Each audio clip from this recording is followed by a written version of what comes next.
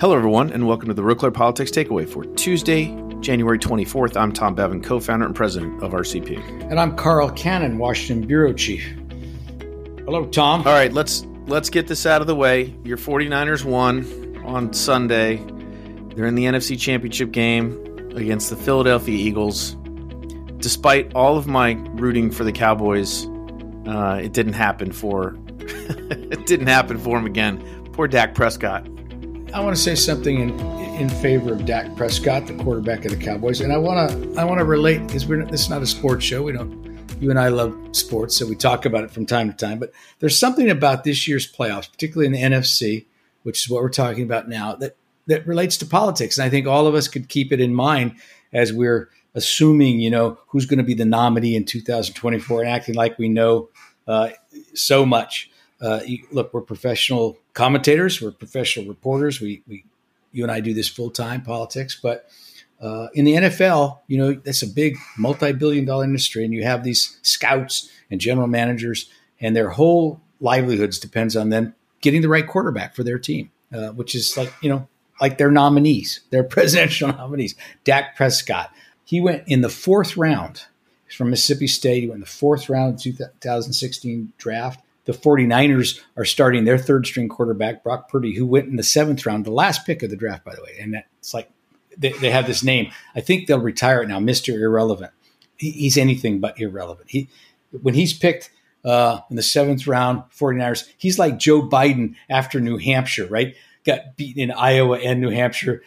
Joe Biden's Mr. Irrelevant. The third quarterback, the Eagles, you mentioned Jalen Hurts. He went in the second round, 2020. He was the 53rd pick. Every NFL franchise had 6 or 7 chances to pick Brock Purdy. Everyone had 1 or 2 chances to pick Jalen Hurts. Everyone had 3 or 4 chances to pick Prescott. The only first-round pick, Daniel Jones, of the 4 in the semifinals of the Giants, went in the first round, and he didn't perform well. So, you play these games on the field. And I was thinking of our show over the weekend. I was thinking I was doing this Tuesday morning and reminding us that that's why they play the games. It's why they run the primaries. It's why there was no big red wave last time.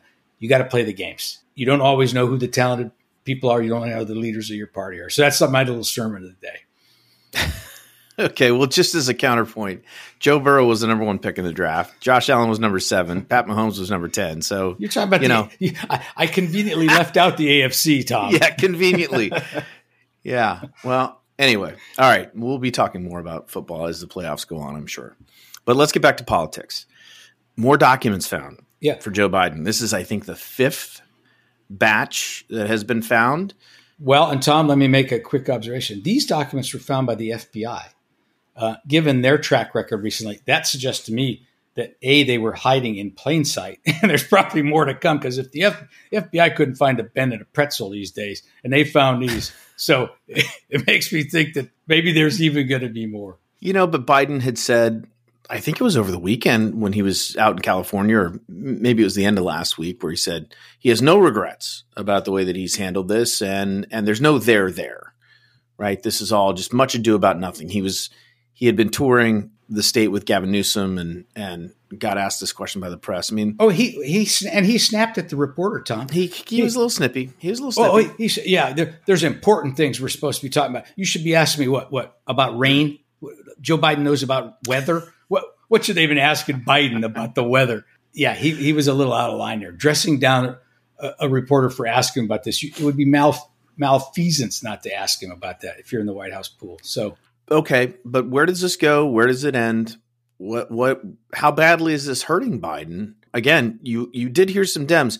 Previously, I mentioned last time, James Clyburn was saying, he was on Fox News last week saying, oh, this is nothing, not a problem. And then suddenly over the weekend, you had, Joe Manchin saying, well, Biden should have regrets.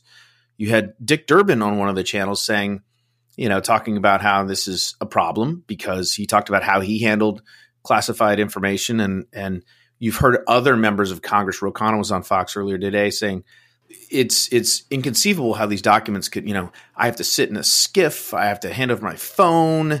Durbin was talking about how they bring in the briefcase, locked briefcase. They give him the documents, they stand there while he reads them, he hands them back, they put them back in the briefcase, lock them up, and take them back to a secure location. So a lot of members of Congress, even Democrats, are confounded by how these top secret or classified documents. Again, we don't know exactly what's in them. What maybe they're wait. We don't have any idea what's in them, right? And my assumption has always been. I want to remind our listeners. I assume this is overclassification. I assume these things. There's no. Just my working assumption is that they had no business being classified in the first place. There's a hypocrisy is the right thing to raise. Sloppiness is the right thing to raise. The Democrats being on their high horse when it was Trump, and now being. Are you saying, Carl? But my assumption. Are you saying? My assumption is that national security has not been compromised. That's my. So, are you saying that if someone accused Joe Biden of having these documents because he wanted to sell them to authoritarian leaders around the world to make himself rich, that would be perhaps a wild overstatement? Are you making fun of our Democratic friends, Tom, and how they treated the Donald? That was one of the accusations that was tossed around at the time. Right, but I thought it was goofy then, and I still do. My point is that I think there's a problem about a double standard. There's a problem about political civility. There may be a problem about Joe Biden's competence and his sloppiness, but I just don't. My assumption isn't that America's national security was actually compromised. I just thought we should put that out there so we're not overblowing the story. I agree. Okay. I mean, it would be nice to know what is in all these documents so that we can have a good understanding. And it's tough to even compare the cases because, again, we don't know anything about. We only know the circumstances under which they were found and retrieved, and that paints sort of, as you mentioned, a double standard. All right, moving on. Let's talk about the 50th anniversary of Roe v. Wade. Roe was famously overturned. The Dobbs decision last year played a part in the election. We had the March for Life on Sunday. We had Kamala Harris going down to Florida and giving a speech in which she, I guess, conspicuously elided over one of the. She invoked Thomas Jefferson's preamble to the Declaration of Independence that begins when in the course of human events it becomes necessary for one people to dissolve the political bands which have connected them to one another. He was talking about the British. And the second paragraph, the most famous line in that speech, it may be the most famous line in American letters. We hold these truths to be self-evident, that all men, not today you'd have to say all men and women, are created equal, that they are endowed by their Creator with certain unalienable rights, that among these are life, liberty, and the pursuit of happiness. Guess which word Kamala Harris left out of that sentence? Not pursuit of happiness. No, so that sort of begs the question, though. I mean, obviously, that she was on prompter. This was a big speech that had been previewed, with the media and all of that. They made a big to-do about it. So this was not just some casual mistake. And quite honestly, all of us know this line by heart and have known it since we were in first grade or something. I mean, you have to go out of your way to skip the word life in that sentence. And she did. So why? Well, because the other side calls itself the Right to Life movement. Could that have anything to do with it?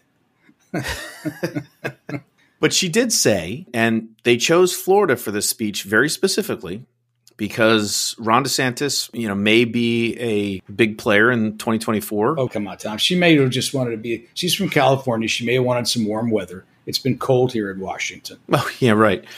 She was very animated and emotional about this. She said, how dare they, the Republicans, and Ron DeSantis in particular. He calls himself, this is supposed to be the vanguard of freedom. She didn't mention him by name, but she was, how dare he, attack the very freedoms that he claims to be protecting by attacking a woman's right to choose. What do you think? Well, actually, Tom, if you're talking about this in a serious way, this has always been a dividing line within republicanism. Ronald Reagan was elected 2 landslide elections by this coalition that hadn't existed before of libertarian Western-style conservatives who believe in lower government, less taxes, and more personal freedom. And they weren't all about gay bashing or anything like that.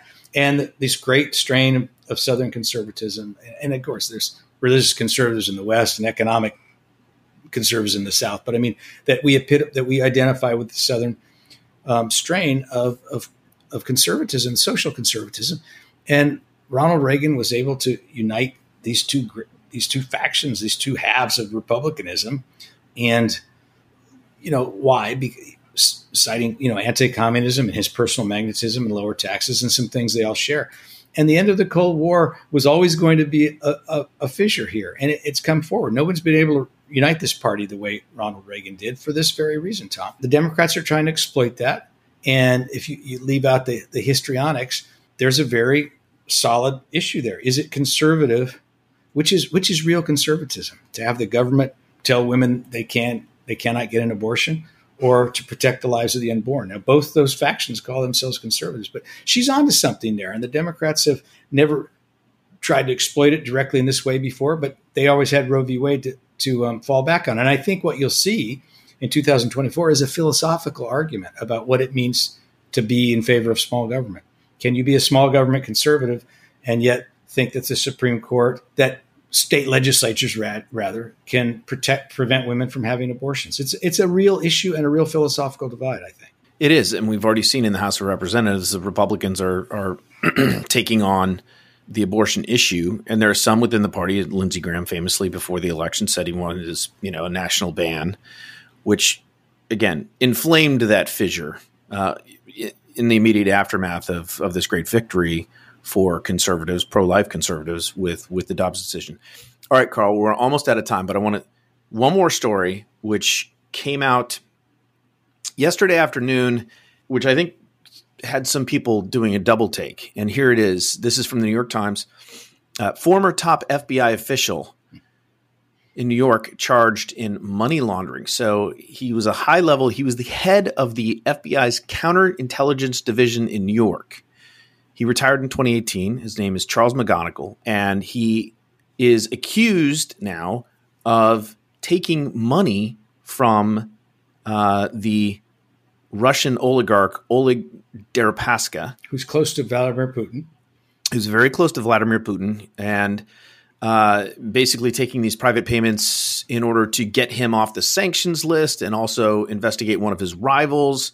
And this is a guy who was literally one of the main players in charge of, Russia collusion investigation, Operation Hurricane Crossfire. This guy who was in charge of that is now accused of effectively taking bribes and money from a Russian oligarch. Let's freely just let that sink in for a second. Let's freely volunteer this caveat, Tom, that he is innocent until proven guilty. These are merely charges; they're allegations. His lawyer insists that he'll be acquitted, so let's give him the presumption of innocence. But if these charges are proved, one could say that, okay, there was collusion in 2016 between the Americans and the Russians. It wasn't Donald Trump. It was the FBI colluding with the Russians. One could say that if these charges are proven. And we'll see. But I mean, just the idea in general, it's makes your head want to explode. I mean, Republicans always say Democrats are always, whatever they accuse people of, they're guilty of doing themselves. And this is kind of another twist on that, a little different version, if you will. Well, and loyal listeners of our podcast will know that I, Carl Cannon, am not surprised the FBI is accused of perfidy. I'm pretty consistent on that point. Yes, you have been. All right, we'll leave it there for this morning. I'm Tom Bevan, co-founder and president of Real Clear Politics. And I'm Carl Cannon, Washington Bureau Chief, and this has been the Real Clear Politics Takeaway for Tuesday, January 24th, 2023.